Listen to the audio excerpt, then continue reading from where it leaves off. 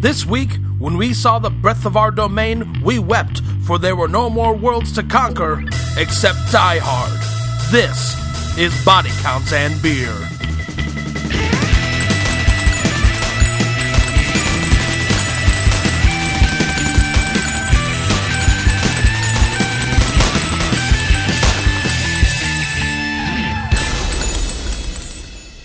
Hello and welcome to another edition of Body Counts and Beer. I am Mark Rosenthal. I am Patrick Vell-Bromley. Yippee-ki-yay, motherfucker, I'm John Rooney. And today, if you couldn't tell, we're going to be talking about one of the pantheon action movies of all time. So hold on, everybody, write your guesses down on a 3x5 card, send it in the mail now, and we'll let you know if you were right. Yeah. See you next week, guys! In the meantime, we'll be discussing On the Waterfront. It's my favorite Bruce Willis movie. Definitely.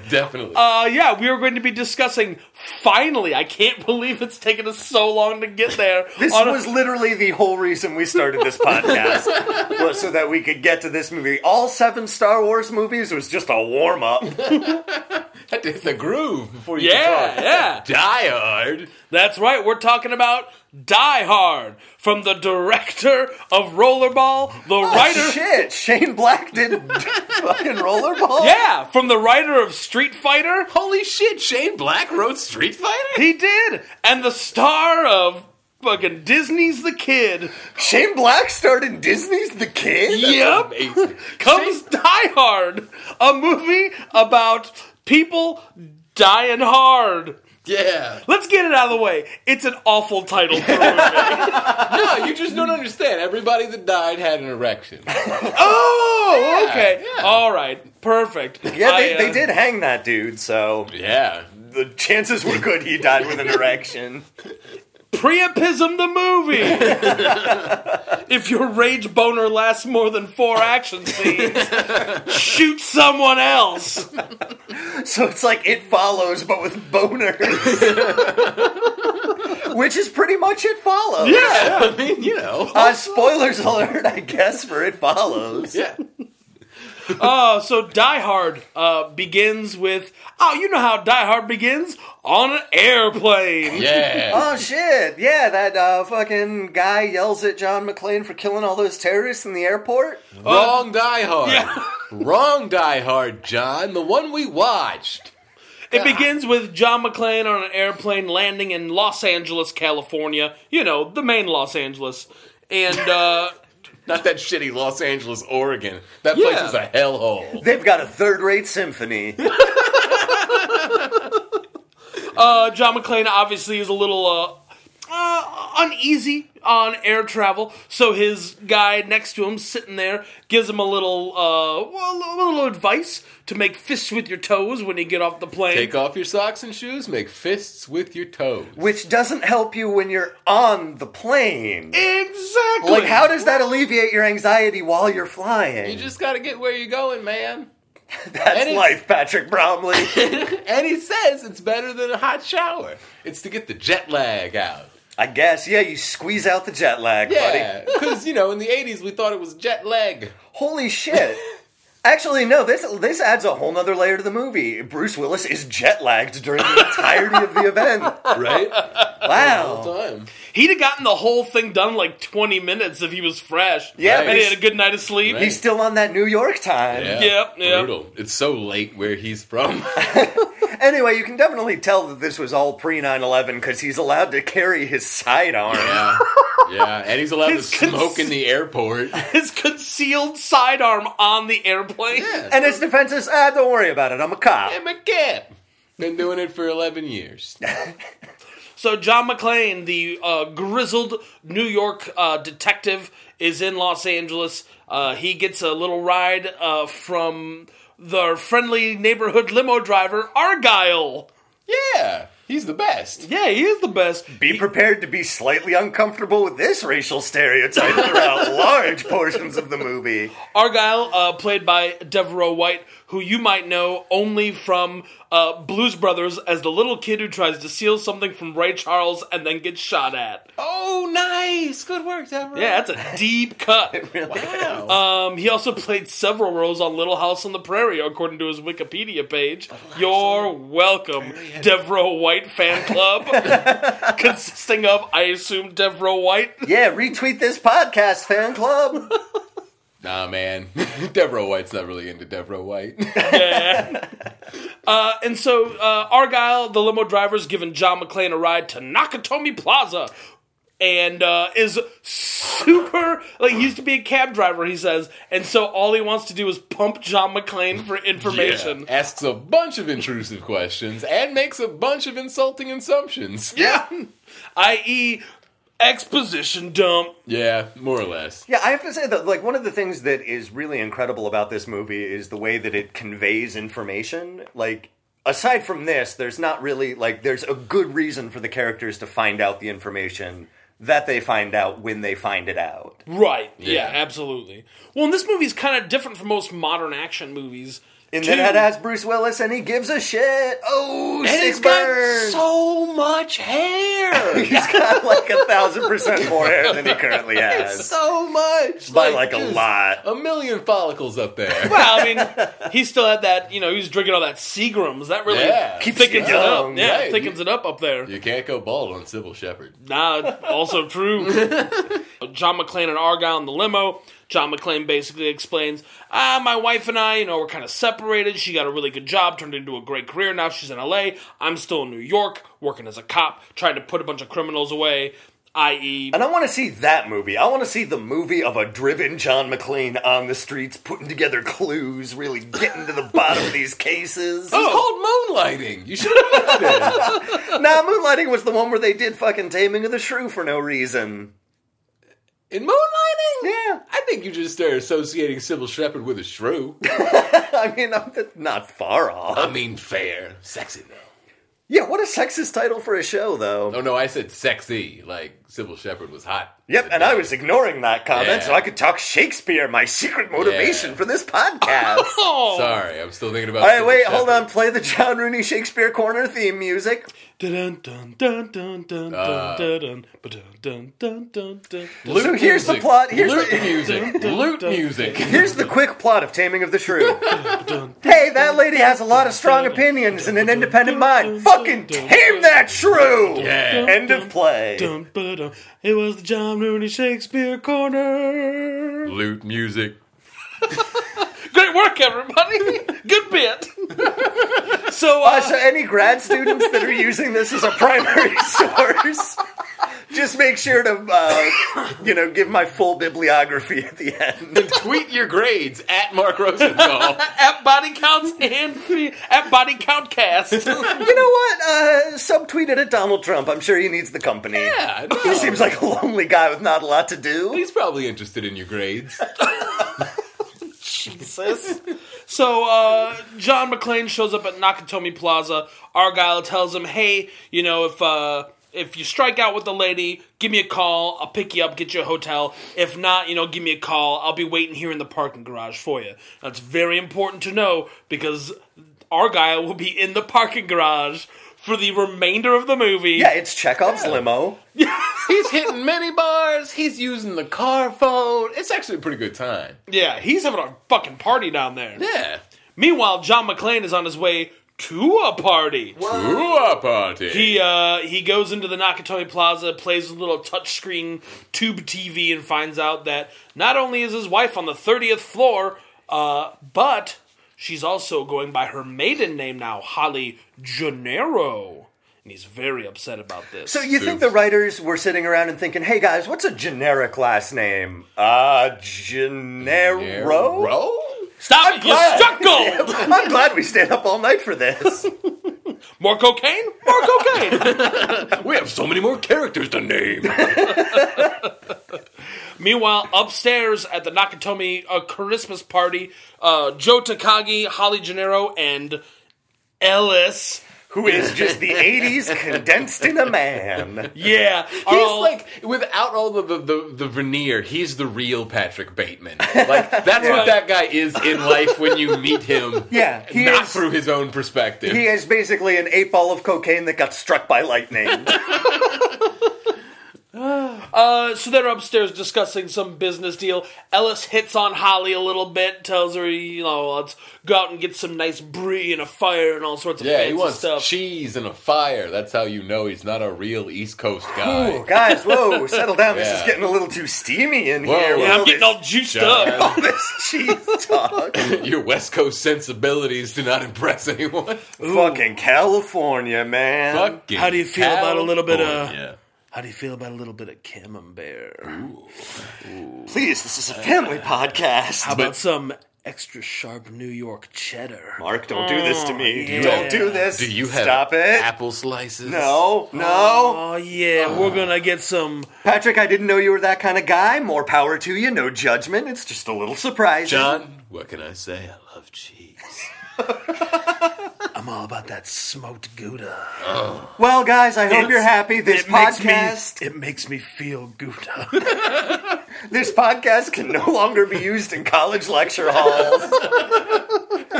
My incisive commentary on Taming of the Shrew will never reach the ears of academia now. No, but there's gonna be some weird dudes masturbating to it, probably. Maybe some ladies too. Who knows? That's true. Yeah. You know I what? have to slap a trigger warning on this guy, though. That's true.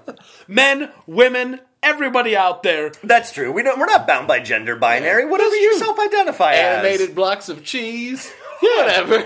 Look, if you want to, flag the bishop or flick the bean or whatever you want to do. You flog the bishop. Whatever. If You don't flag him. What the hell does that even mean? He committed a penalty. Now he's got 10 yards back. You red carded that bishop. That is a very intense role play.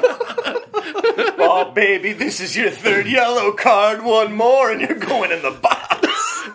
What? Unfortunately, we have to point out that the use of third yellow card, followed by going in the box, can tell you that John has never watched hockey, soccer, or possibly any other sporting event ever. Dudes, I'm super into rugby, I guess.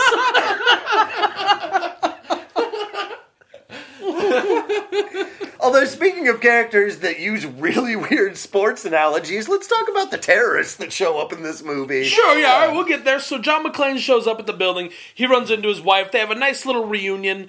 It's cut short when he kind of... what does he do? He's sort of like... he comes into the party. He a guy kisses him fumbles on... the soccer. Yeah, yes. Yes, He exactly. drops the puck. Well, he finds Holly. He offsides the basketball. God damn it, John. He nets the water polo. He tennises the Gulf. We get it, John. How do they get the horses to swim? That's why it's the sport of kings. So John McClane shows up at the party. He's amazed by California life. He gets a drink. He doesn't like it, probably because it tastes too California-y. And not Seagram's-y. Yeah. Only Seagram's for Bruno, guys. He gets kissed on the cheek by a guy and goes, fucking California. Yeah, right. He can't believe that a man would kiss him on the cheek. Because men don't kiss men in New York. You may have noticed this movie was very much made in the 1980s. Yep. Super in the Yeah, 80s. absolutely. Yeah. Sorry, humans. Well, you walk in on Ellis and you meet him doing coke on Holly's table while she's like giving a conference speech or something. Man. Yeah. So that just means that he found the first open door and then did some coke No. on it. It's what it is it's like a fucking. It's hotter when you do it on someone else's desk, right? Is Cocaine? it? Is it? Oh, okay. Oh, cocaine. Like sexier, yeah. you mean? No, I mean like hotter. Like temperature-wise. Thermally warmer. Got it, okay. Yeah, guys, you always want to heat up your cocaine, right? Right. That's how you make crack, yeah. Right. No, because in your own cocaine office, you keep it super cool. So you don't get the sweats. Yeah, it's like sushi. It loses some of its subtle flavor if it gets too warm. Yeah, no. I assumed you were like talking about how it was like a dominance assertion thing. Like, oh, I'm better than you. I'll put my cocaine on your desk and snort it up. Yeah. We are Marked finding, for life. Yeah, we are finding out a lot about each other's kinks in this podcast. So anyway, after Holly, I don't know, verbally bondages John McClane for a little bit. No, they Yeah. just discussed their marriage problem. Yeah, John basically is like, why are you using your maiden name? And she's like, it's a Japanese company. And he's like, I don't know what that means. And neither do I, for the record. But we don't have the time to do this because she's got to go rally the troops Yeah. and give a speech to everybody. Meanwhile, a Pacific Courier truck and a sweet like Lincoln Town Car pull up to Nakatomi Plaza. The truck goes down into the parking garage. The car pulls up front, and two gentlemen exit the car, and they're having an animated conversation as they walk up to the door. They really seem to be having a good time. They seem very friendly. Yeah. They open the door, and Theo, the glasses-wearing one, says something along the lines of, magic passes to Worthy, back to Kareem, back to Magic, boom! And then big blonde German giant man shoots the security guard right in the chest, and he goes, 2 points! Yeah, he Yeah. does. Yeah, Then he hops he's over like and me, kicks his a chair. real sports expert. A sportspert, as we're called. In the spin zone, I guess. I just want to go ahead and point out that my favorite part of that whole description was that I think Magic Johnson is a name that he says, but your go-to basketball stars are Magic Johnson, Kareem Abdul-Jabbar, both totally respectable choices, and then James Worthy. They all played on the Showtime Lakers in the late 80s. Yep. Fair. This movie takes place in Los Well, it Angeles, is, and yeah. those are the names that he mentions. Fair. Are they? I guarantee you he says James Worthy. Yeah, amazing. James Worthy's a Hall of Fame player. And Kareem Abdul-Jabbar kicked Bruce Lee in the chest. Yeah. Without getting up from his chair. Yeah, I mean, he's got very long legs. It was a real game of death. In more ways than one. Oh, rest in peace, buddy. Oh. Yep. Bruce Lee, not Kareem Abdul-Jabbar. He's still alive. He's still alive. Making it sad, making Fucking- it weird. Still putting those sky hooks up from all over. Yep, absolutely. Gross. As an 80-year-old man. Right? Sky hooks. Sky hooking all him. over the place. Yeah. Some say if you listen, you can still hear him skyhook. Anyways, How come he never got to play a genie? Who says he wasn't? he doesn't need to play a genie, he is one. All right. He made so many wishes come true when he left Milwaukee to play for Los Angeles. Take that, Bucks fans! Fuck you! Ooh. Come on, Also, they all already those- have it rough. They live in Milwaukee. Yeah, that's Yeah. true. It is the Canada of U.S. It's not even that far up from Wisconsin, John. Yeah. Green Bay is so much higher and so much worse. Talk about can't- cheese. You can't see it, but I'm wearing a Bears hat. Moving on. So terrorists break into Nakatomi. They start cutting lines and everything, and basically just setting the joint Like up. cutting phone lines, not Yeah. lines of cocaine, which is totally a reasonable assumption to make in this movie. Right. I mean, that's still happening in the tower, at least till they get to the top floor. Right. Right. Meanwhile, John McClane making fists with his toes, and it works. And it You can't works. believe it. He's starting to feel great. Yeah, until brap, brap, brap, gunshots go off. Mass hysteria. John McClane peeks out and he sees a couple goons wandering around.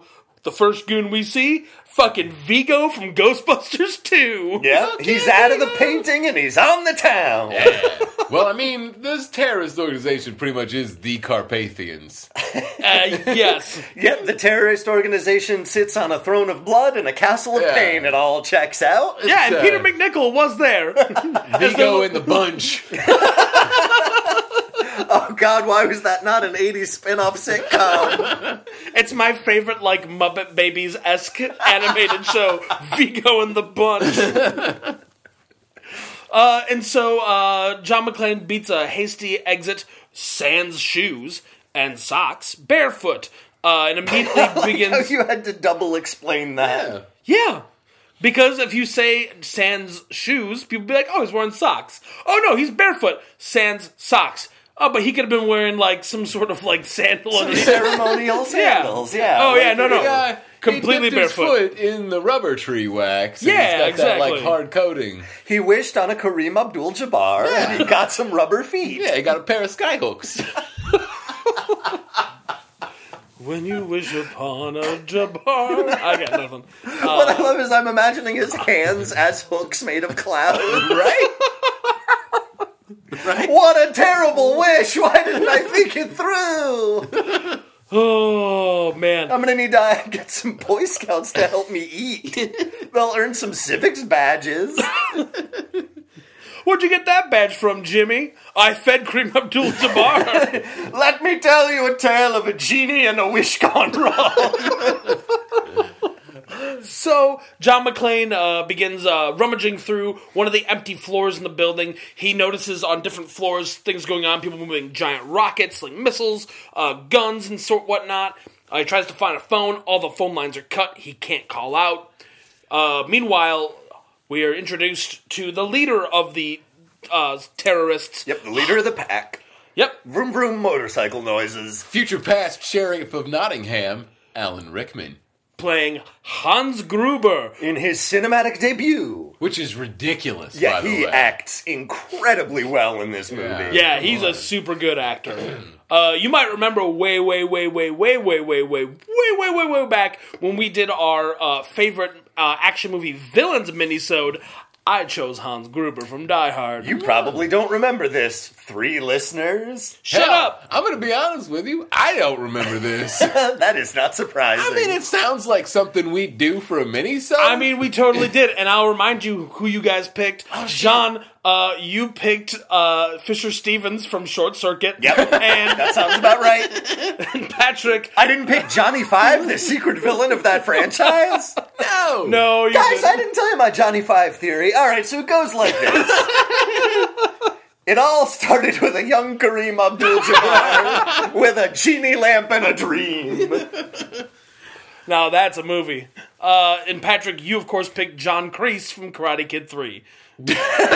He gets a lot of sexual joy from the idea of killing children. I just don't feel like any of these were real choices. They absolutely were. The guys- only real choice is not to play, Patrick.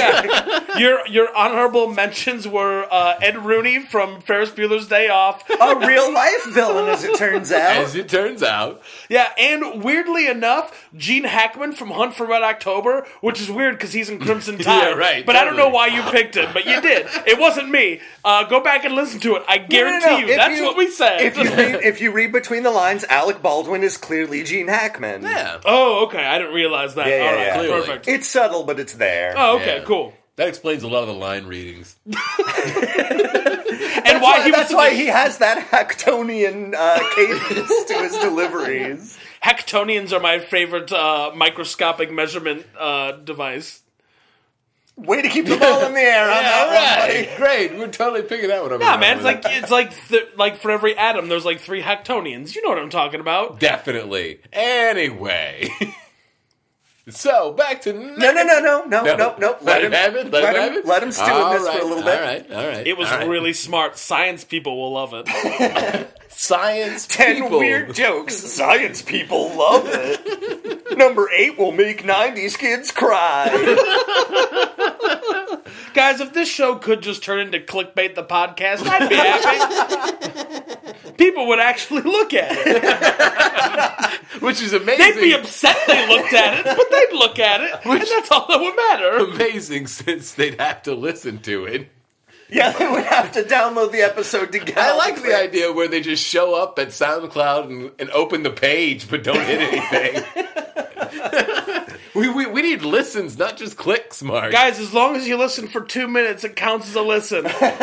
John, I have serious questions about who our market strategist has been. Nah, I got confidence. Stay the course, good buddy.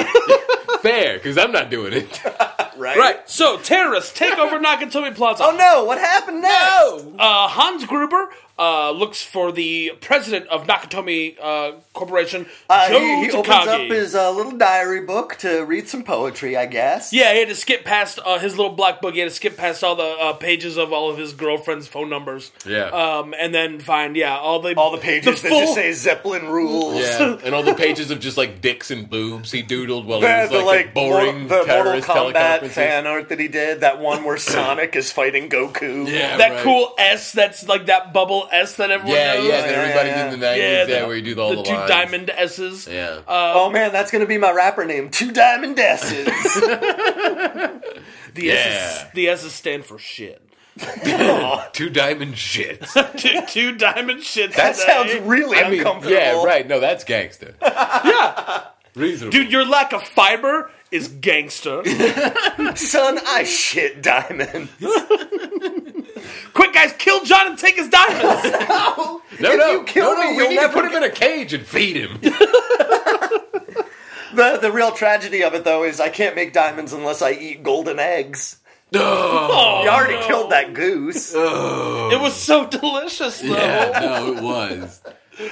So Hans Gruber grabs Joe Takagi, leader of the Nakatomi Corp, brings him up into his offices. And I gotta say that Mr. Takagi is a real stand-up boss. I would absolutely love for him to be my manager. He stands up for his employees, and he's got real integrity. Joe Takagi taken to his office, where Hans Gruber brings him to Theo on this sweet, desk-concealed computer screen? Yeah. Which is super cool. Cool. And he, There's a koi pond in this office, too. Yeah. a bunch of Beautiful models. office, yeah. A bunch of models. And, this whole time we're meeting Hans Gruber, he seems like kind of a gentleman kind of guy. He makes a quotation about Alexander the Great, and he knows men's fashions, and he loves model making. But then he's like, hey, tell me the codes because I want to steal your money. And Takagi's like, nah, I'm not going to do that. He's like, fine. And then he shoots him in the face. Yeah, he And does. his head explodes. Yeah, in a head explosion that you could only do pre 1998. Yeah. Yeah, the squib work in this movie is top-notch. Basically pre-Clinton. Yeah. Thanks a lot, Clinton. Stupid Janet Reno came in and outlawed all those good squibs. Used all the good squibs in Waco. To be fair... I had a little time delay on it. Oh, God! Yeah, Koresh was hoarding squibs in that compound. He was.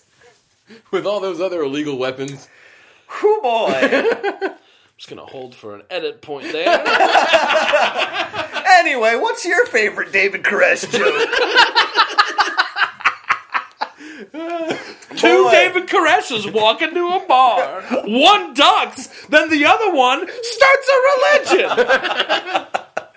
So Joe Takagi gets shot. John McClane happens to see it and runs away. It makes a little noise. The Germans come run and look after him.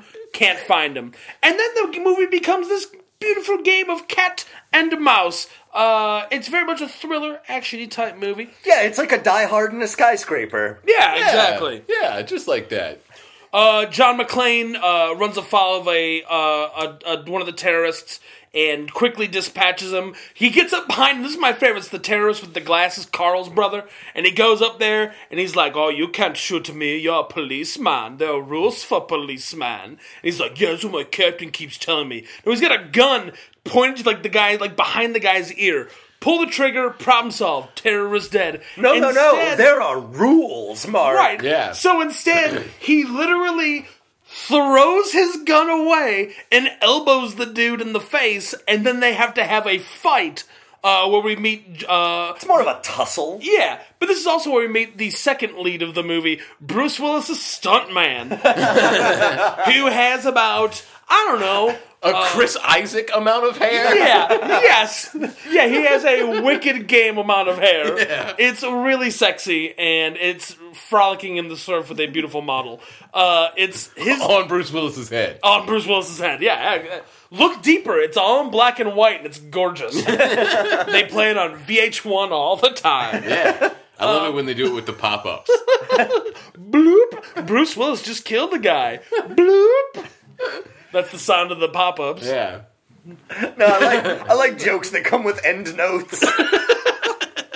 If I don't cite my jokes, they won't end up in this Library of Congress, John. I mean, the man has a comedy degree. That's true. That's true.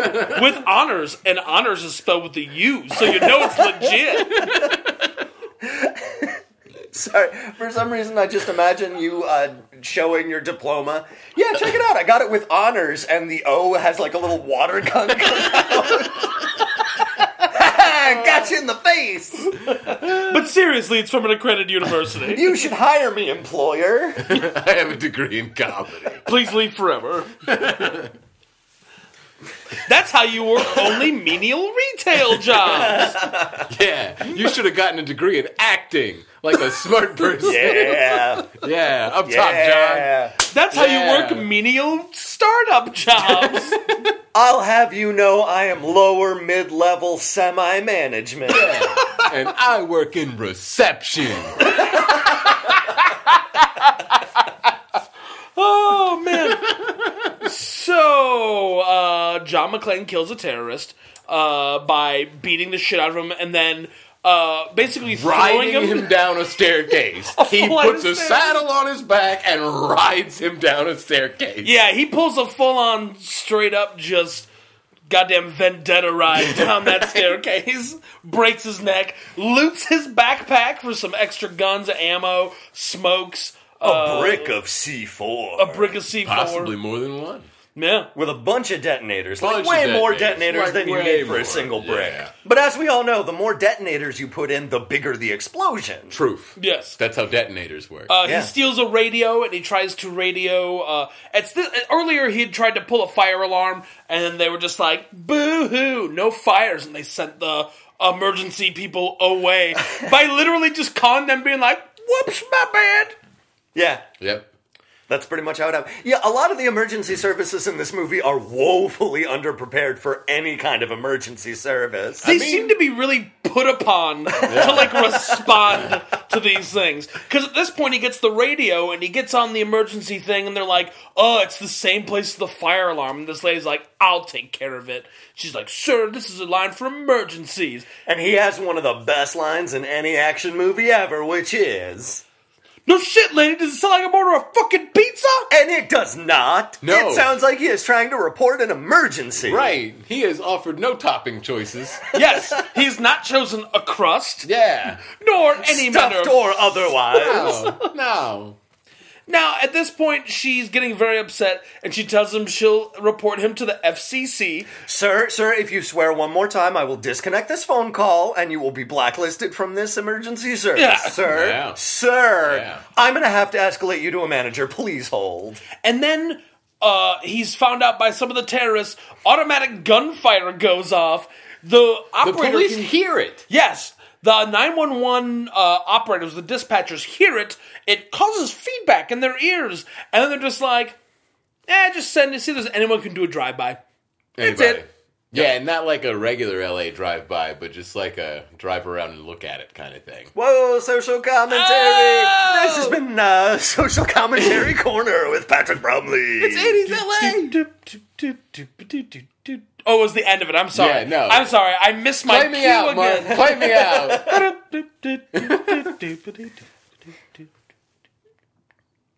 Beautiful. Yeah. It faded out. You see Yeah, that? no, I loved it. I Changed the loved volume. it. It was really Yeah. good. Editing magic. Our producer is going to be so pleased. That's me. You're just going to be at home with fucking, I don't know, GarageBand, just smiling to yourself warmly when you get to this part.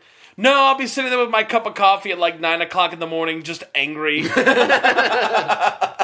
angry that my headphones don't work and I have to do it via speaker. Man, I've been wondering why some of our edit points have seemed real aggressive. Right? Or why there's just random screams put in the podcast. Yeah.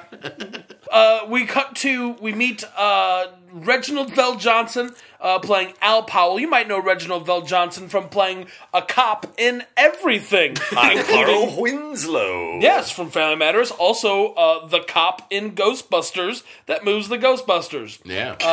It just sounds like he's picking up them, moving them between scenes. Yeah, that's why the scene takes 15 minutes, because he has to There's a pick lot of up- quick changes. Yeah. He has Yeah. to pick up Dan Aykroyd and move him. And Dan Aykroyd is just like, have I told you about my vodka? There's aliens everywhere. Ghosts are real. Actual quote from the director. Yeah, that's true. If you go to the Music Box, local in Chicago, they'll actually play it with the musical interludes intact. They have a live synthesizer player who plays with it. Boo, boo, boo, boo, boo, boo, boo. It's actually Harold Faltermeyer. That's the best part. Aykroyd jazz, they call Oh it. shit, I'm gonna get him to sign my Casio. So Al Powell is he gets his little thing over his walkie saying, "Hey, go check out Nakatomi." He buys all the Twinkies. All the Twinkies. He buys a fuckload of Twinkies. Several ho-hos and ding-dongs as well. Yeah, from the guy. The guy is Explicit content warning. Because those all sound like code for penis. ho ho. Yeah, that's why John McClane wrote on that T-shirt. Now I have a machine gun. Dick, dick, dick. Yeah. No, it'd be Dick. Oh, good point. Yeah. Pause for edit point.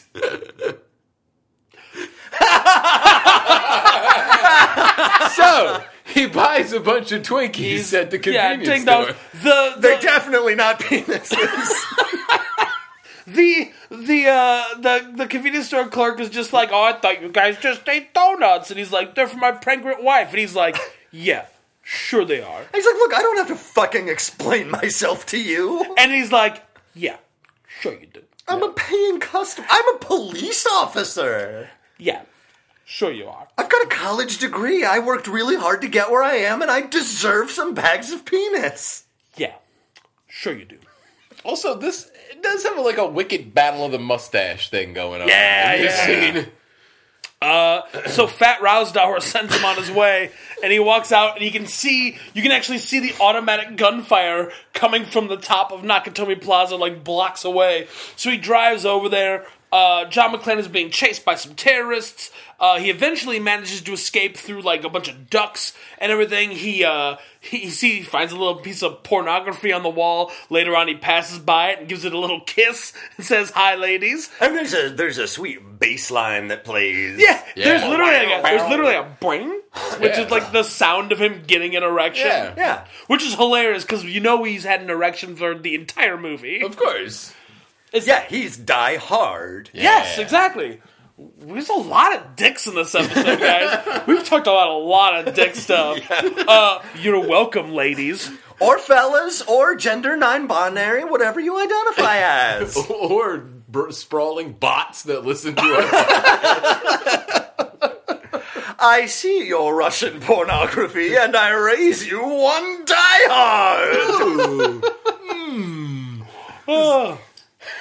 So John McClane throws a terrorist off at Nakatomi Plaza. Oh, Jesus Christ, guys, we are not far into this early movie in- at It all. lands on Al Powell's car. Then he begins firing on Al Powell, who backs up his car. No, the terrorists start firing. Yeah, the on terrorists the are firing on No, the it's cop. John McClane, isn't it? No, it's the No, terrorists no. because the terrorists see that he No, now because knows. he's shooting out the window and then he crashes off the abutment and he's holding the smoking gun and he goes, "Welcome to the party, pal." He is not holding the smoking gun. It is the terrorists that are shooting him because they are in the floor below McClane and they see the body fall on the car. So they're trying to kill the cop before he radios back. I don't think that's right. I think All right, you guys guys, are go wrong. to the tape. All right, let's start up old Die Hard Minute here. Boom, boom, boom, boom, boom, boom, boom. No, I'm siding with John. It was the terrorists. And that's the Die Hard Minute. You're both wrong. I was like, I'm sorry, I like that we 20 had to seconds? pause for a Die Hard minute in the middle of our Die Hard podcast. well, it was for instant replay purposes. Of course. Yeah, of course. So, anyways, John McClane and Al Powell get on communication with each other via radio, where Al Powell makes the determination that John McClane's probably a cop, but he's calling him a Roy. Yeah, this is because we've already skipped over the yippee-ki-yay motherfucker. Yeah, there's a No, part I where- said it was the first thing I said in this episode. That's true. Remember, it's how I said my name. Thanks for putting it in. Let's go to the tape! I said it at the beginning of the episode. Oh, it's true. It was how I said my name. I stand corrected. I review. That was the tape!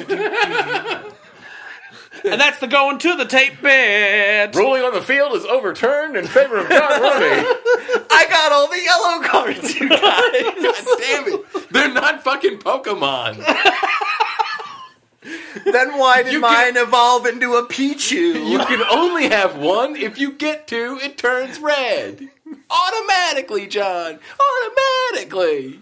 That's how it turned into the Pichu. Exactly, yeah. Like that. I combined it with a green card, and it became an international man of mystery. What? Guys, I think there's a reason why we saved this movie until senility caught up with us. So what follows is a bunch of John McClane killing terrorists and a bunch of LAPD cops going, that guy inside's a piece of shit. He's bad at everything. Yeah, so Carl Winslow calls some backup from the LAPD. The LAPD creates a perimeter. Shows up with the principal from Breakfast Club, right? Yeah. Oh, yeah. Paul Gleason playing deputy chief Dwayne T. Robinson. Dwayne T. And he is just the most bumbling of bumblers that ever lived to bumble. Oh, yeah. Even more than the Bumble from Rudolph the Red-Nosed Reindeer, Bane of Yukon Cornelius.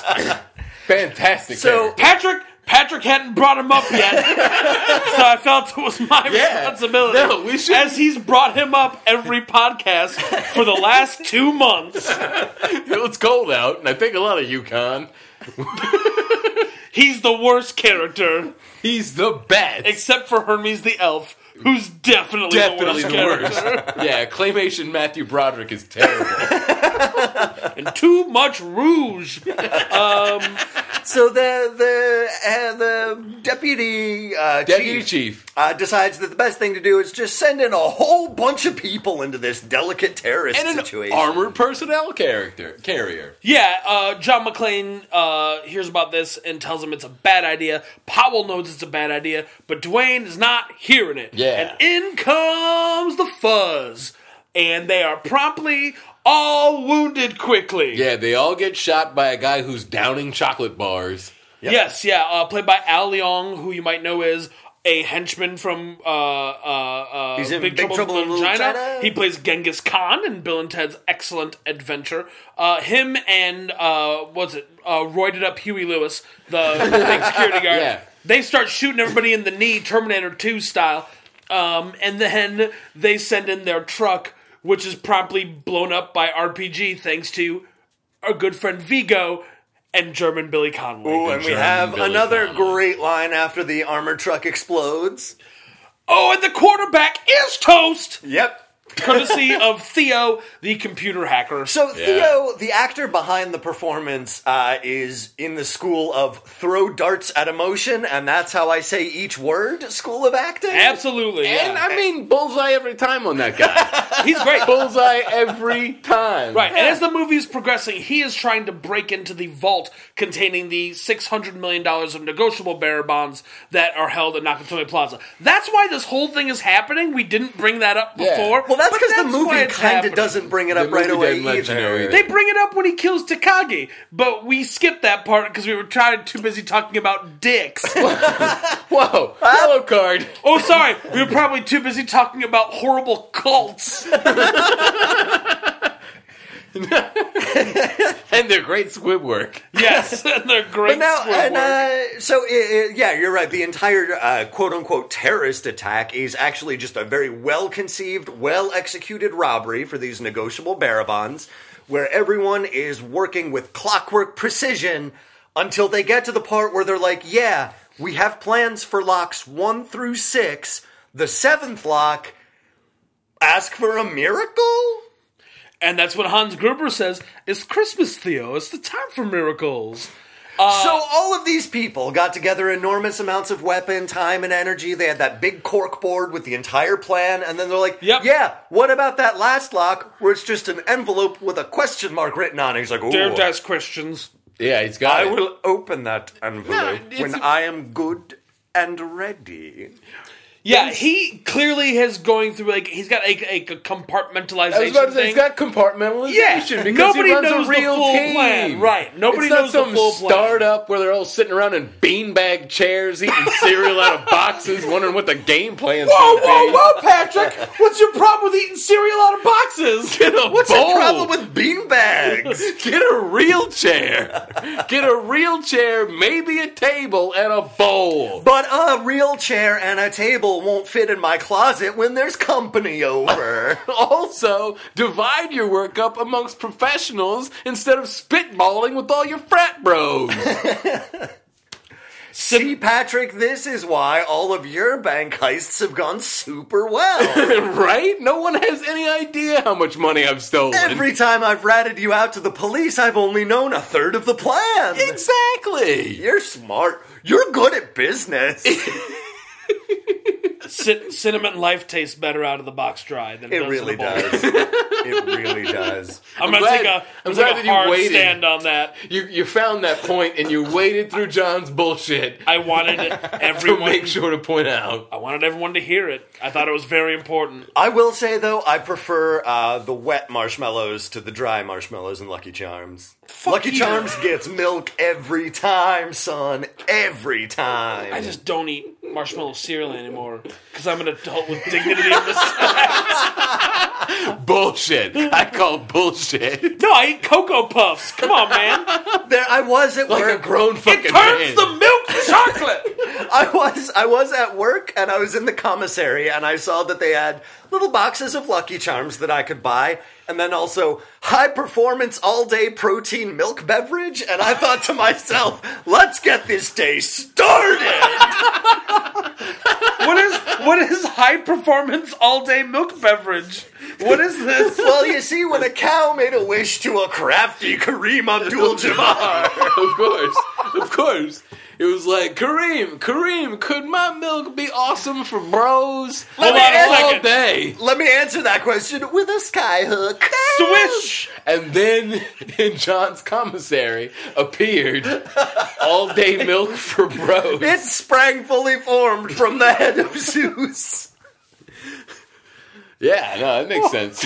And this is how that came to be. Yeah, you guys don't drink fortified milk beverages? No, we drink milk. Just milk.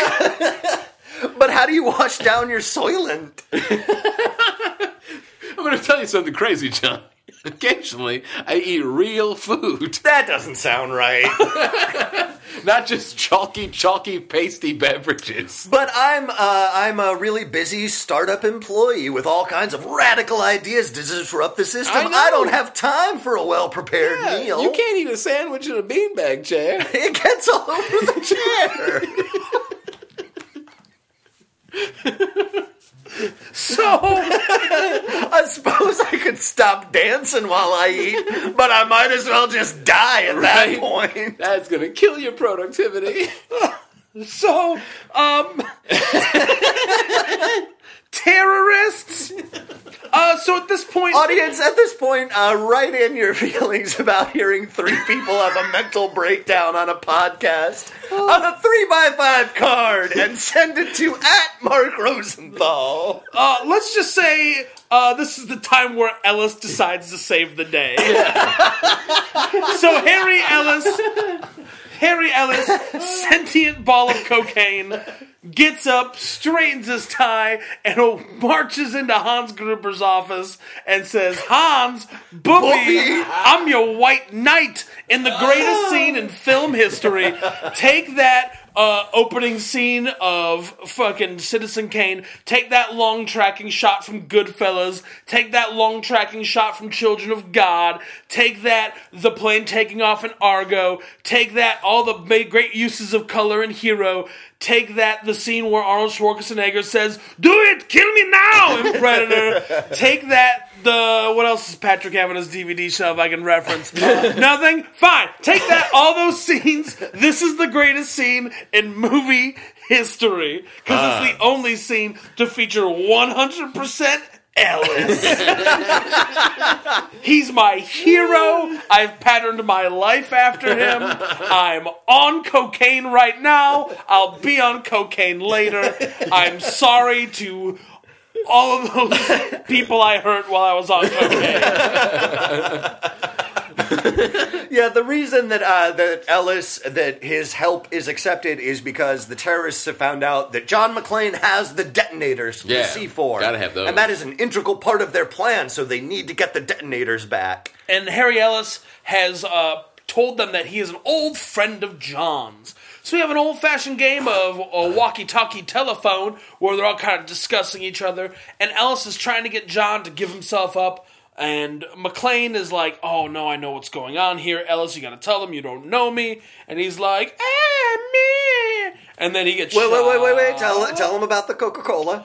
Oh, yeah. There's the part where they just bring him, like, a tray with a Coke, and he kind of looks at the Coca-Cola thing, and he kind of, like, smiles at it, because you know he asked for Coke, as in cocaine, and they brought him Coca-Cola. Then they open the can and pour him some, and you can hear it being poured over the radio while he's talking to McClane, and it sounds like a gentle tropical rain for, like, 30 seconds. It's a very long pour, and then it turns over, and there's literally, like, an inch of beverage in this cup. Because you gotta wait for the bubbles to die down before you can add more. There's no bubble residue on the side of the glass, John. That's all they poured. The problem is Ellis put his face in it and snorted the glass of Coke. That's a funny-looking cocaine. Guys, this is original recipe, right? That's not that bullshit new Coke, is it? That horseshit Coke 2? That stuff is terrible for my sinuses.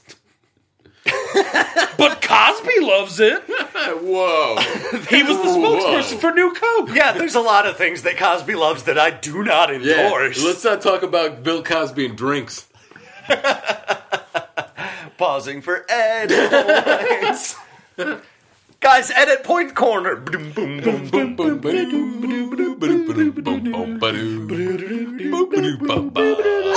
point!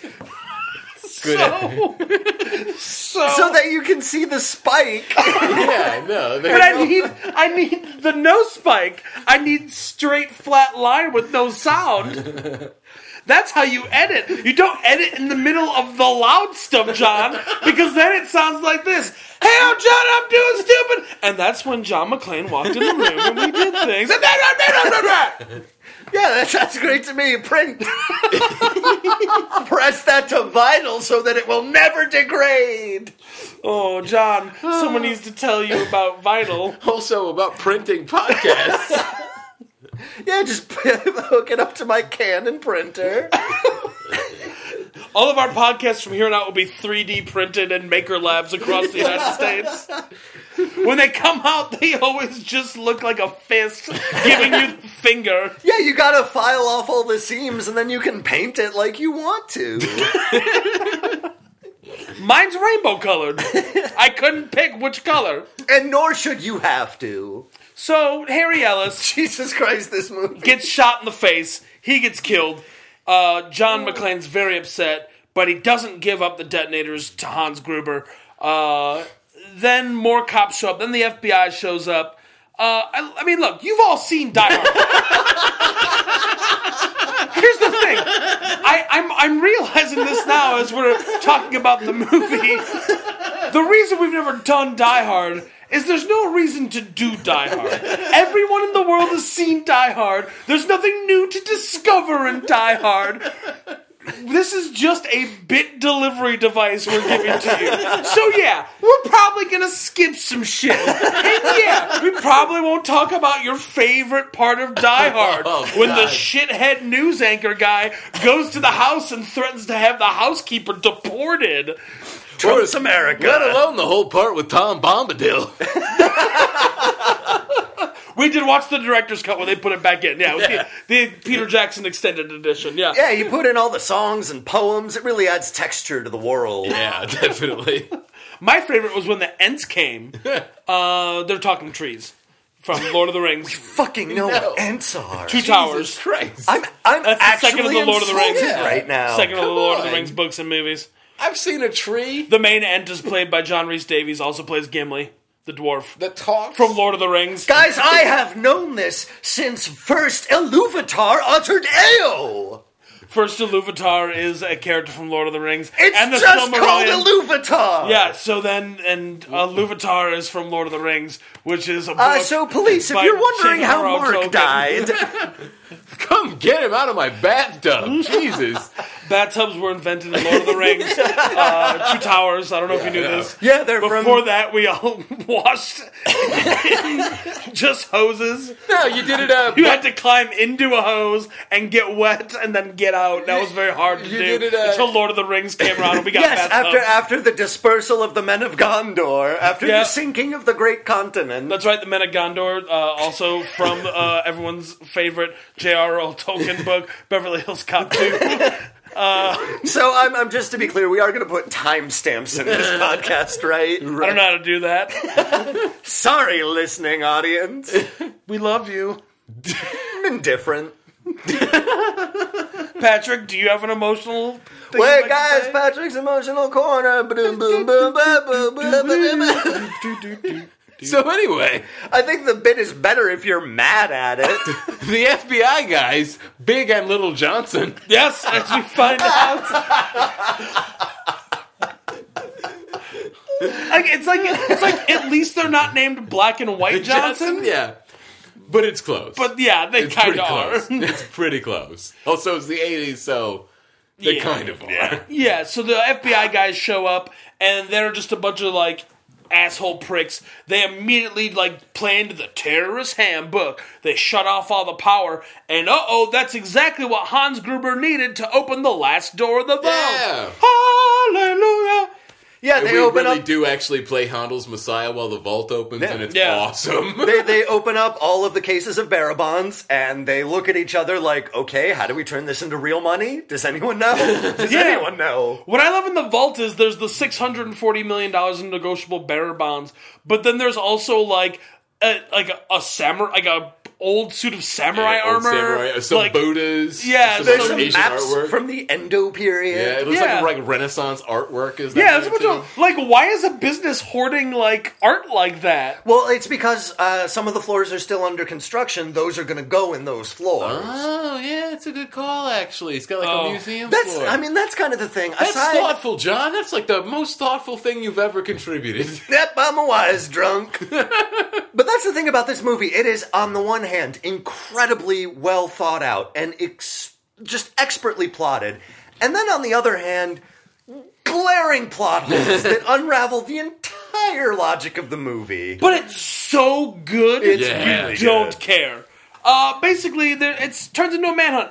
John McClane is going after the terrorists. He beats him up. He has a big fight with Carl. Like, they have a big punch-up where Carl's doing crazy German, like, kung fu, which just is basically uncoordinated Yeah. kicks and Yeah. karate chops. Yeah. And John McClane's stunt double are just slamming his face into metal, like, tubes and That's how we do construction it in equipment. New York. Yeah. Eventually, he hangs Carl with just a metal chain and just, like, throws him against a wall and leaves him there. He finds out that there's a double cross. Hans is just gonna blow the roof. Anyways, meanwhile, the shitty news guy who we barely talked about has found out that John McClane's wife, Holly, is in this place. John McClane is involved. He goes to their house. It's a whole big thing. Then he goes there. And then Hans Gruber finds out that Holly is Yeah, with Hans John. has been watching the news Yeah. report and finds out that, that woman is the wife of the John man who's been a McClane, huge yeah. pain in the ass. And he knows what he looks like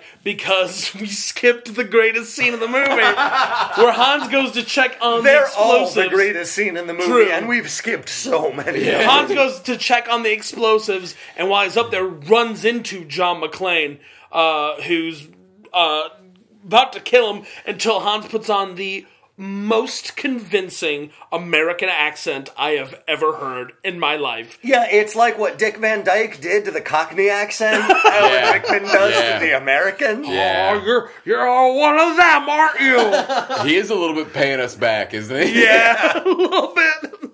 It's a retribution accent. Yeah. Right. And so basically... Sorry, that's going to be the name of my punk band now, Retribution accent. Accent. Oh, yeah. I like it. Good. I like that, yeah. Yeah. So, you could have your first song be vendetta dialect. Vendialect. Oh! Whoa! Suck it, assholes. This is copywritten. I'm going to mail this podcast to myself. Good luck. Help me fit this recording equipment into an envelope. We need to discuss how podcasts work as far as, like, entities with you, John. Audience, write in how podcasts work on a 3x5 card and send them to @MarkRosenthal. That's not how mail works, John. Put it on a card, put a stamp on it, and send it to someone's Twitter handle. Also, our Twitter handle is @BodyCountCast. Even my personal Twitter handle isn't @MarkRosenthal. That exists, unfortunately. So mine is @BallsYouLose. Are you happy? Also, I am not going to be happy until I see what that other Mark Rosenthal thinks when he opens his Twitter feed to find exactly 4 things. I like to think he pulls out his phone, he clicks the Twitter app, he goes, ooh, 4 notifications. He clicks the notifications, and then 4 3x5 note cards come out of his phone. They hit him in the face. Yeah, right. Like snakes have a Excalibur. peanut can. Yeah, like Excalibur bursting forth from the stone. And he pulls them out and goes, oh, dialect? What? I already knew how podcasts work. So anyways, John and Hans have their little standoff. And then, John finds out that the whole thing's a setup. The FBI's got, like, gunships flying around the building. John beats up Carl, hangs him, goes up to the roof.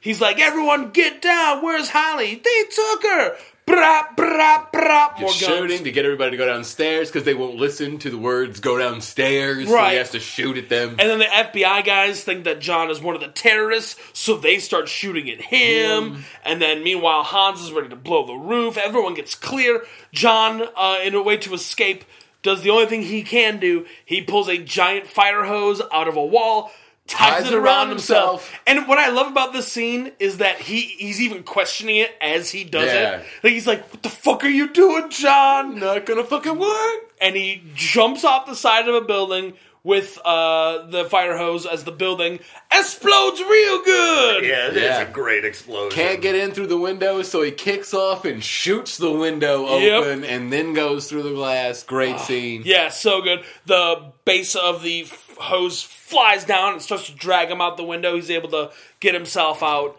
And now he's all alone. He's had his feet cut up by glass. We skipped that part. Yeah. He had an emotional conversation with Al where we found out Al doesn't work on the streets anymore because he shot a kid. We skipped that part. Yeah, and his whole problem is, like, after that point, I just couldn't bring myself to point a gun at another human being, which is a trait you want in a police officer. Especially in L.A. Yeah.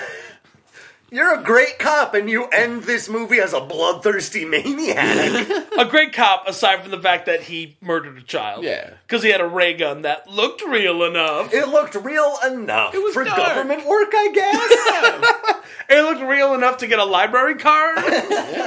Anyways, Al Powell's a murderer of children. And John McClane as his best friend. Only one confirmed child murder. Yeah. Valid. Child murder. So John McClane now setting up his final showdown with Hans, who's got his wife. He's only got two bullets left. Yeah. And then he spots some holiday tape, and he gets an idea. And you know he gets an idea because the soundtrack starts going jingle, jingle, jingle, jingle, jingle, jingle, jingle, jingle, with Christmas music. Everyone knows Christmas music is the universal, like, I have an idea sound effect. Yeah, and plus everybody knows that every Shane Black movie takes place at Christmas. Every single one. So John walks in, Hans! Everyone turns. It's just, all that's left of the terrorists is Hans Gruber and roided out Huey Lewis. Yep. Right. Because we've skipped this. Theo, the hacker, went downstairs to escape in a stolen ambulance, and he gets punched by Argyle to death, apparently. Yeah. With a one punch to the inside of his elbow, Yeah. dies immediately. Argyle's had a lot of misadventures that we totally skipped. He's been making personal calls, drinking from the minibar, having conversations with the giant teddy bear in the back seat. I mean, Oh yeah, there's a giant teddy bear in this movie. I don't know if we pointed that out. he's got a either. lot of time to kill, really. Yeah. He calls his, I'm assuming, girlfriend or wife to let him, like, Or just one, talk with whatever, her. yeah. And, like, to explain to, he's like, nah, we can do whatever we want. My boss thinks I'm going to Las Vegas. Right? So really just taking advantage of running a limousine. Yeah. John McClane walks in on Hans, roided out Huey Lewis. They have a little terse standoff. They got Holly hostage. Yeah, Hans tells him to drop the gun. He does. And then Hans brings back the cowboy thing, the yippee-ki-yay motherfucker. And he says it in such a fashion that they all begin to giggle. It's pretty funny. It's pretty hilarious. Pretty charming. So they giggle and they chuckle, and then, and as we slowly pan behind John McClane's back, oh no, his 2-bulleted gun is taped to his back with Christmas tape! Who knew? And you know it's there, and we're gonna see it because you hear jingle, jingle, jingle, jingle, jingle, jingle, That's jingle. right. The universal "I've got a gun taped to my back" sound effect. True. Every time they play it in the mall, I go, that guy's got a gun attached to his back! That guy's got a gun attached to his back! That baby's got a gun attached to his back! That lady's got a gun attached to his back! That Suncoast Video's got a gun attached to his back! That Sam Goody's got a gun attached to his back! That Cinnabon's got a gun attached to his back! This was all hilarious in a less tense political climate. Yeah. Yeah, in 88... Things got real when the Cinnabons started packing. Yeah, when they started doing the fucking caramel pecan bun. Yeah. Pricks. I still haven't forgiven Cinnabon for its very tasteless Carrie Fisher tribute when she passed away. Did they do buns? They sure did. They said, here's to the best buns in the galaxy. Ooh. You know what, Cinnabon? I'm going to go ahead and speak for everyone when I say don't comment on death anymore. No one is expecting it of you. No one is demanding it of you. Your absence will not be noticed in this conversation. Death does make Just me like your want some of absence that. from today's shopping malls. Oh! I only ever see Cinnabons now in transportation hubs. Yeah, in the airport where there is no escape. Yeah. Yes, or like train stations Yeah. where like the sadness breeds them. They've got a excuse partnership with CNN in both of those places, actually. Pardon me, can I get a shot of fucking Cinnabon sugar coating, Right? please? Right. And a handful of raisins. Who am I kidding? I'm drinking this like a juice box. This is not going anywhere near the shitty lukewarm Cinnabon that just got like a week for me. That is going directly into the garbage. So John pulls the gun off his back, shoots Hans in the chest, shoots roided out Huey Lewis right in the face. Right in the face. He dies. Hans starts to tumble out the window. Oh, and he's dangling and he's holding on to Holly's beautiful watch And this that is- we skipped at the beginning Yeah. of the movie. Yeah. It was given to her by Ellis. It's very important. It's a Rolex. So Hans Gruber, as we said, John McClane pops off the watch.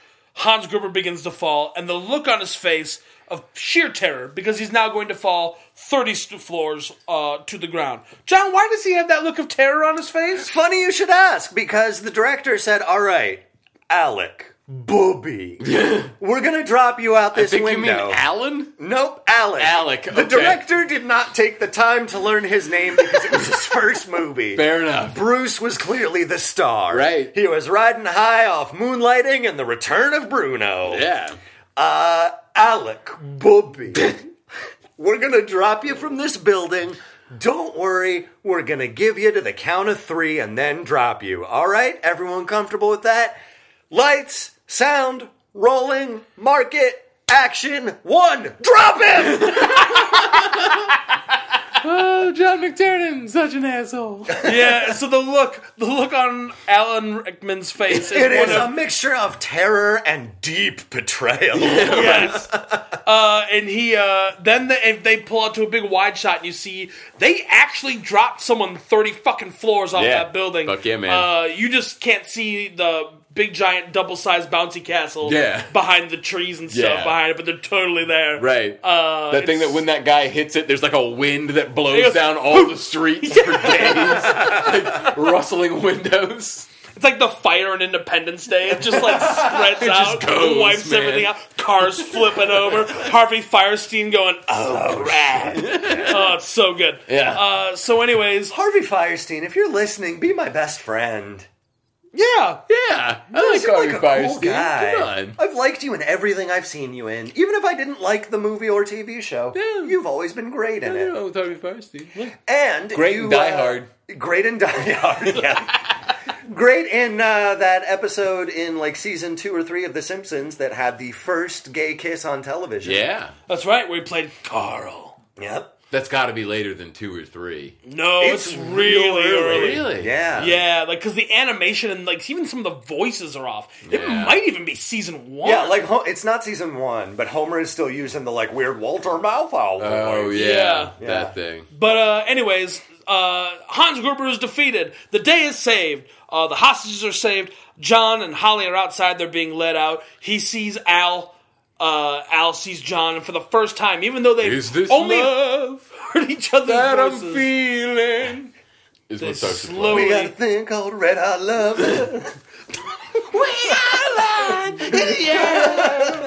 Radar love. Sorry guys, I just watched the trailer for Baby Driver. Oh, That song has so been good. Stuck in my head So good. That's all the day. international trailer. So Fuck me for good. watching the regular trailer first, like an asshole. Although the regular trailer does have that amazing exchange about the Halloween masks at the end. yes, yeah. It is so good. They need to put that at the end of the international trailer and make a super trailer. But holy shit, that movie looks amazing. It looks like everything that Drive wanted to be. Yeah. If it took itself a little less seriously. Yeah, if it decided to be like a movie instead of your fucking senior project. Yeah. Yeah. Okay. So moving on. I still kind of like Drive. So moving on. I didn't say Drive is a great. We've done this, John. We did it so long ago. Go play the music. Drive minute. Drive corner.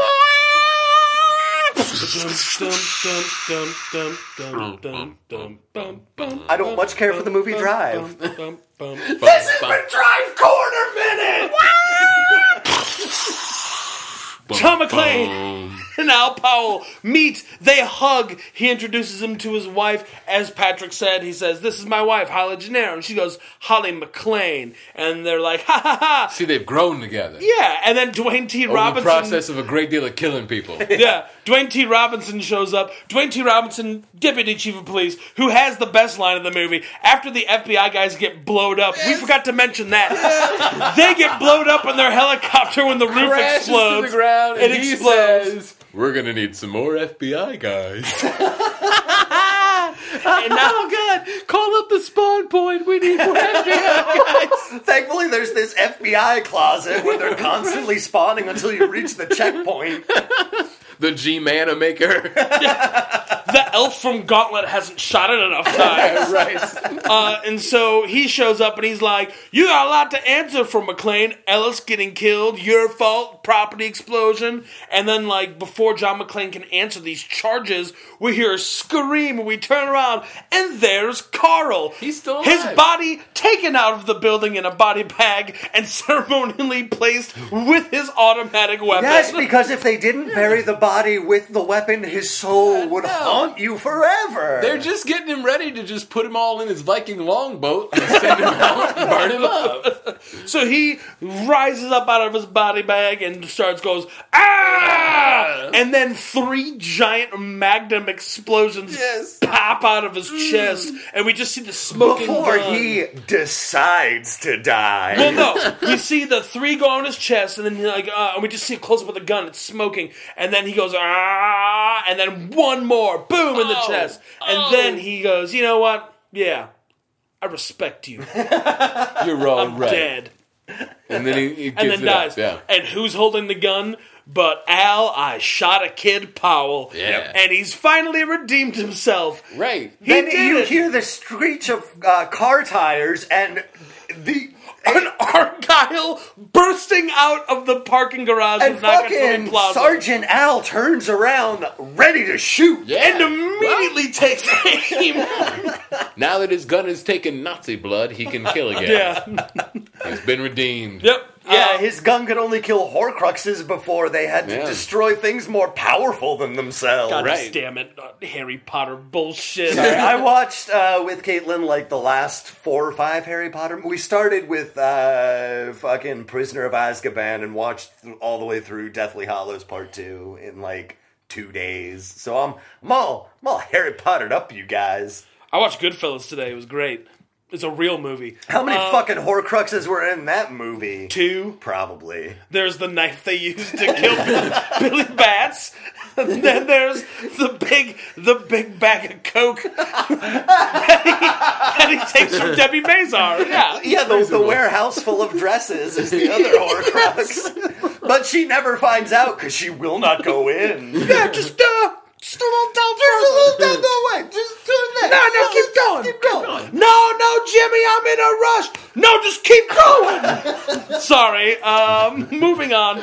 Argyle escapes. He's like, he's with me. And then John and Holly get into the limo, and through the back window, they share a beautiful kiss as the song White Christmas? No. Let It Snow plays. Let It Snow. That's right. And it looks like it's snowing because $640 million worth of negotiable bearer bonds are flying through the building. And you know that everyone is just snatching them out of the air. Each one is worth $100,000. Yeah. You get like 5 of those and you're set for a while. Yeah. Maybe not in Los Angeles in the 80s. It's probably very expensive. Yeah. Cocaine costs so much. Assuming you know how to negotiate, though. Right. Because it could be $100,000. It could be $20. It could be $3 million. You just don't know. Very negotiable. It's all on your own personal skill set. Yeah. So put those points into your cha. That's charisma. What's the THACO rating of this bank teller? 2D plus 4. Oh, shit, guys. I gotta get a lucky roll on this or we're fucked. Oh, you rolled a 1. That's a catastrophic failure. Quick, Bard, sing us out. Taking my bearer bonds, leaving the bank. Taking my bearer bonds, leaving the bank. It's not working, run! And we'll be back with bullet points, because that's the end of Die Hard. Or at least what we talked about of Die Hard. Watch Die Hard. You'll know what we're talking about. It was a really great movie, everybody. It was so good. Bullet points! And we are back with bullet points. And our first bullet point is body count. Body counts. John, what's the body count of Die Hard? So we know that the 12 terrorists die, so 12 is a baseline. That was a pretty big explosion. I am going to say 23. Patrick, what's the body count? I'm going to go with 18. Ooh. If we're going by Price is Right rules, Patrick wins because he didn't go over. The body count is 22. Oh, it was so close. John, you were so close. Oh, I get the showcase. Patrick, please, for me, play Plinko. Always, John. Always Plinko. Drop from the center. Patrick, drop from the center. Welcome to John's inspirational game fucking... God damn it. Good work, buddy. I do hope that you appear over my shoulder like Obi-Wan when I'm playing Plinko. Drop from the center. Great. I don't know Thanks, why I'm John Lennon. Yeah, right. Great pseudo Bowie. All right. So I think we can say that as far as body count goes, 22 seems like a reasonable number. It's not too low, not too high. Yeah. It's there. It's not like And this movie does make a point of showing you every death possible. Yeah, you see all everybody. Absolutely, yeah. So that takes us to our next bullet point, and that is best kill. Best kill. Patrick, best kill. Ooh, you know, I'm going with all of those LAPD guys that get blown up by that rocket launcher. In the SWAT van? Yeah, man. Because the one just hits the SWAT van and blows that up. But you know the second one, if he didn't kill all of the 4 guys that are wounded and laying around in front of it, like, that definitely did. Especially because John McClane is yelling into the radio, all right, Hans, you made your point. Fire Fire again. Yeah, they blow the shit out of that truck. Yeah, with a twice. rocket launcher that they have to screw into the floor. Right, and you know the rocket launcher is super badass because it's manned by Vigo the Carpathian. Right? Yeah. Who is a monster in real life, it should be noted. Yes. He is an absolute monster. Thank God he's dead. Probably. I mean, he can't hurt anyone anymore. Well, until he comes out of that painting. Oh, shit! No! My only solace is that slides are available in the gift shop. John, best kill. I gotta go for Hans Gruber.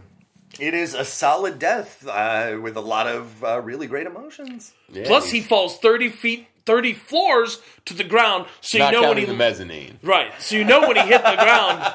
So you know when he hit the ground, he exploded real good. Yeah. I'm sorry, just everyone needs to know that Patrick, his heart grew 3 sizes when he got to drop a Hudsucker Proxy reference into this podcast. Love that movie. There's a lot of fist pumping there, Patrick. I mean, I appreciate it. Don't get me wrong. I love me some Hudsucker Proxy too. Co-written by Sam Raimi. Great movie. But yeah, good stuff, guys. You know his body. Who's got to clean that up? Poor guy. He's a mist.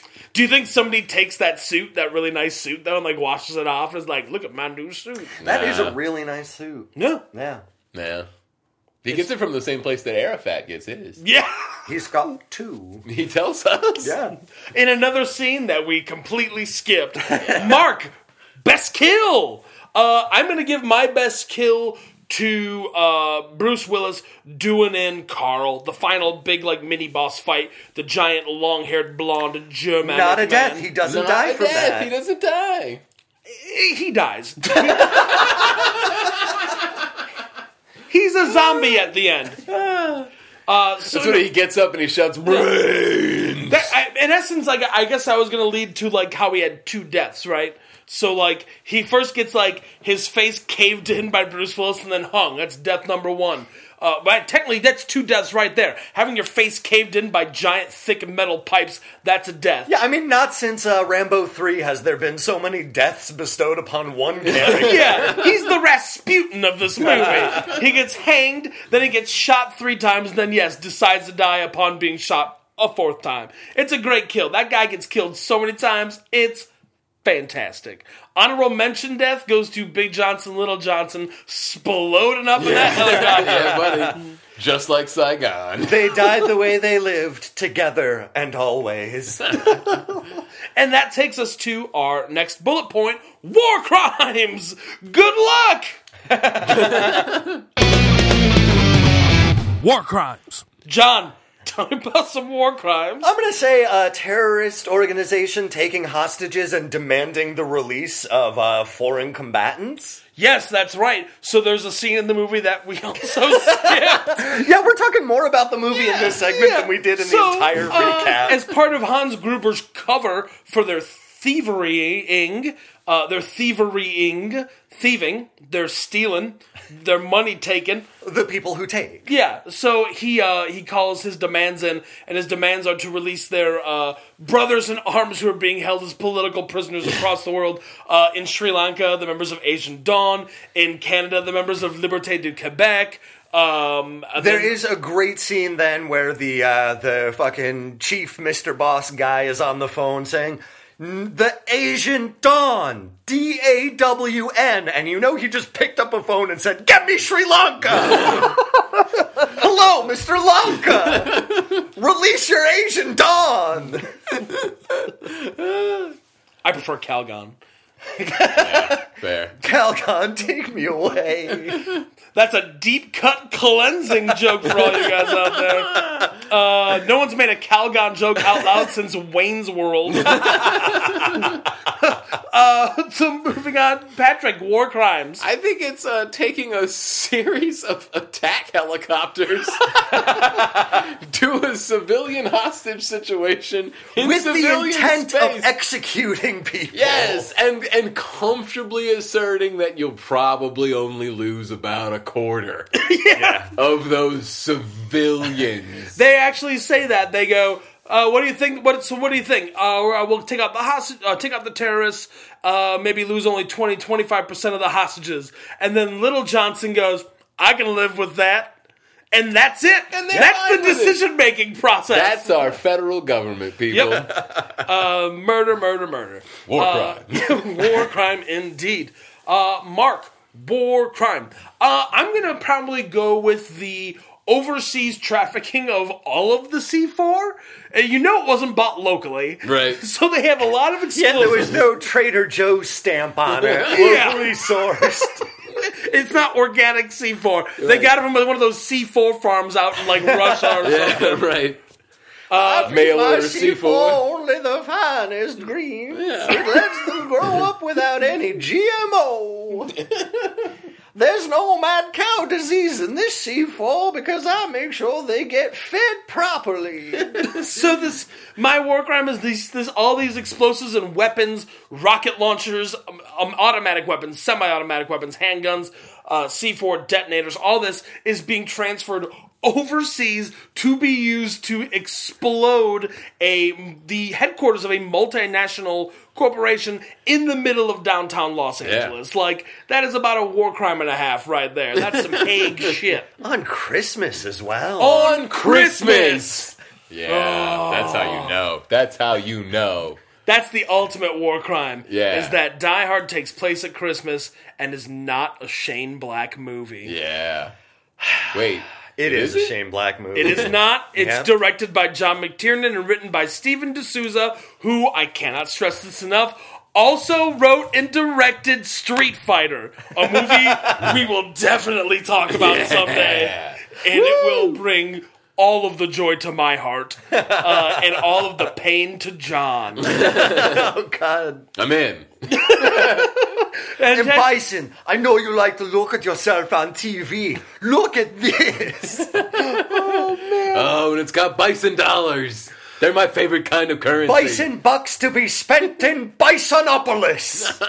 And Kylie Minogue is in it as Carrie. Yep. Nice. Cammy. Next bullet point we're talking, is this an action movie? Is this an action movie? Mark, is this an action movie? You're goddamn right it is. This is I said it at the beginning, I'm going to say it again. This is a Pantheon action movie. It's one of the things that it inspired a whole trend that we talked about last week in our mini-sode.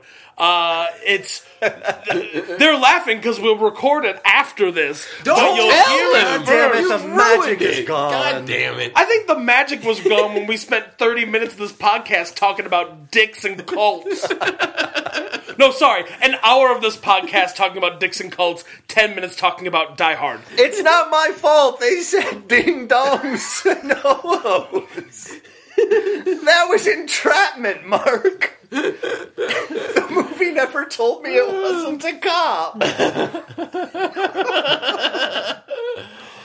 So, yes, this is definitely a Pantheon action movie. It's up there with, like, Predator and Lethal Weapon, like, all those things that kind of just, like, change the action game for the better. So, yes, this is an action movie, 100%, and one of my favorites. Fantastic movie. I know it sounds like we didn't care for it. We totally did. It's a great movie, but it's hard to talk about because we know you've all fucking seen this movie, and you've had the same ideas, just not so eloquently put as we have. John, is this an action movie? This is the action movie. This is the text. This is the entirety of the canon condensed into one. This is the movie. what is it? This is the like Gilgamesh of action movies. That's the first recorded action. That's the deal. It's on Christmas, and thus there's time gets divided, and there's only after Die Hard as far as action I mean, movies are I concerned. will say this: it not only is it just a great action movie by action movie standards, but there's also kind of enough character work going on that even if you're not on board for kind of like the machismo of the action trappings, it's still pretty enjoyable. Like, this might not be everybody's favorite movie, but I don't know of anyone who dislikes this movie. Right. Unlike many other Die Hards. Yes. And it's worth saying that like Bruce Willis brings a little something different to Die Hard that the other action heroes of his day didn't. Chest hair. Most of them were waxed and sweaty. But the big thing is that... Thanks for that, Mark. It's true. It's also loaded with humor. Yes. Yeah, it's loaded with humor. like legitimate humor. That's actually And very the funny. humor comes from the characters, Yeah. right? It's not just like wink at the camera joke like Schwarzenegger.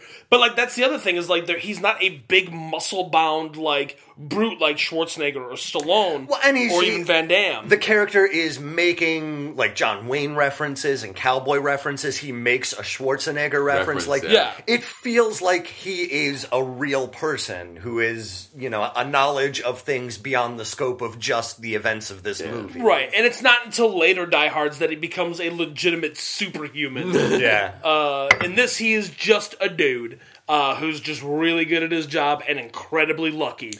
Yeah, and it sucks because when he becomes a super cop, he doesn't become a great super cop like the Jackie Chan movie Super Cop. The cop that can't be stopped. Oh, man. Meet the cop who can't be stopped.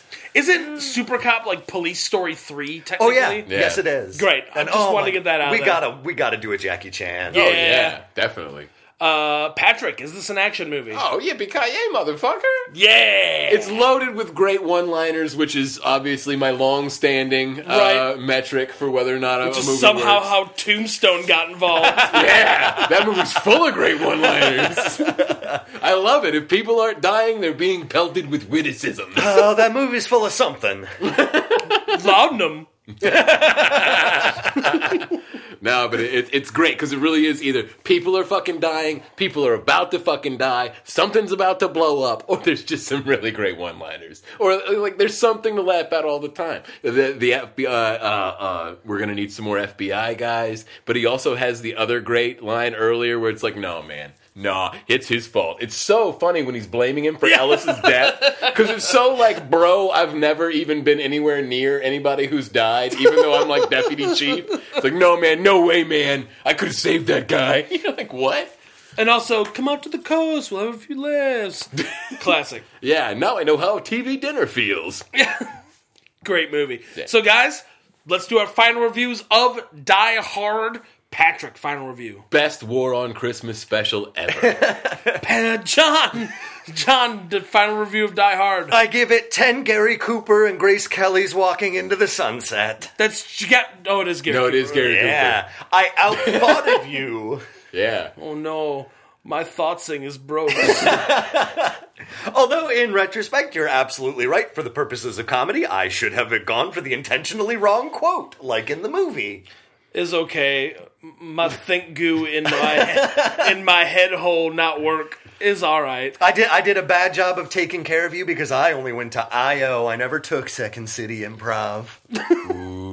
Yikes.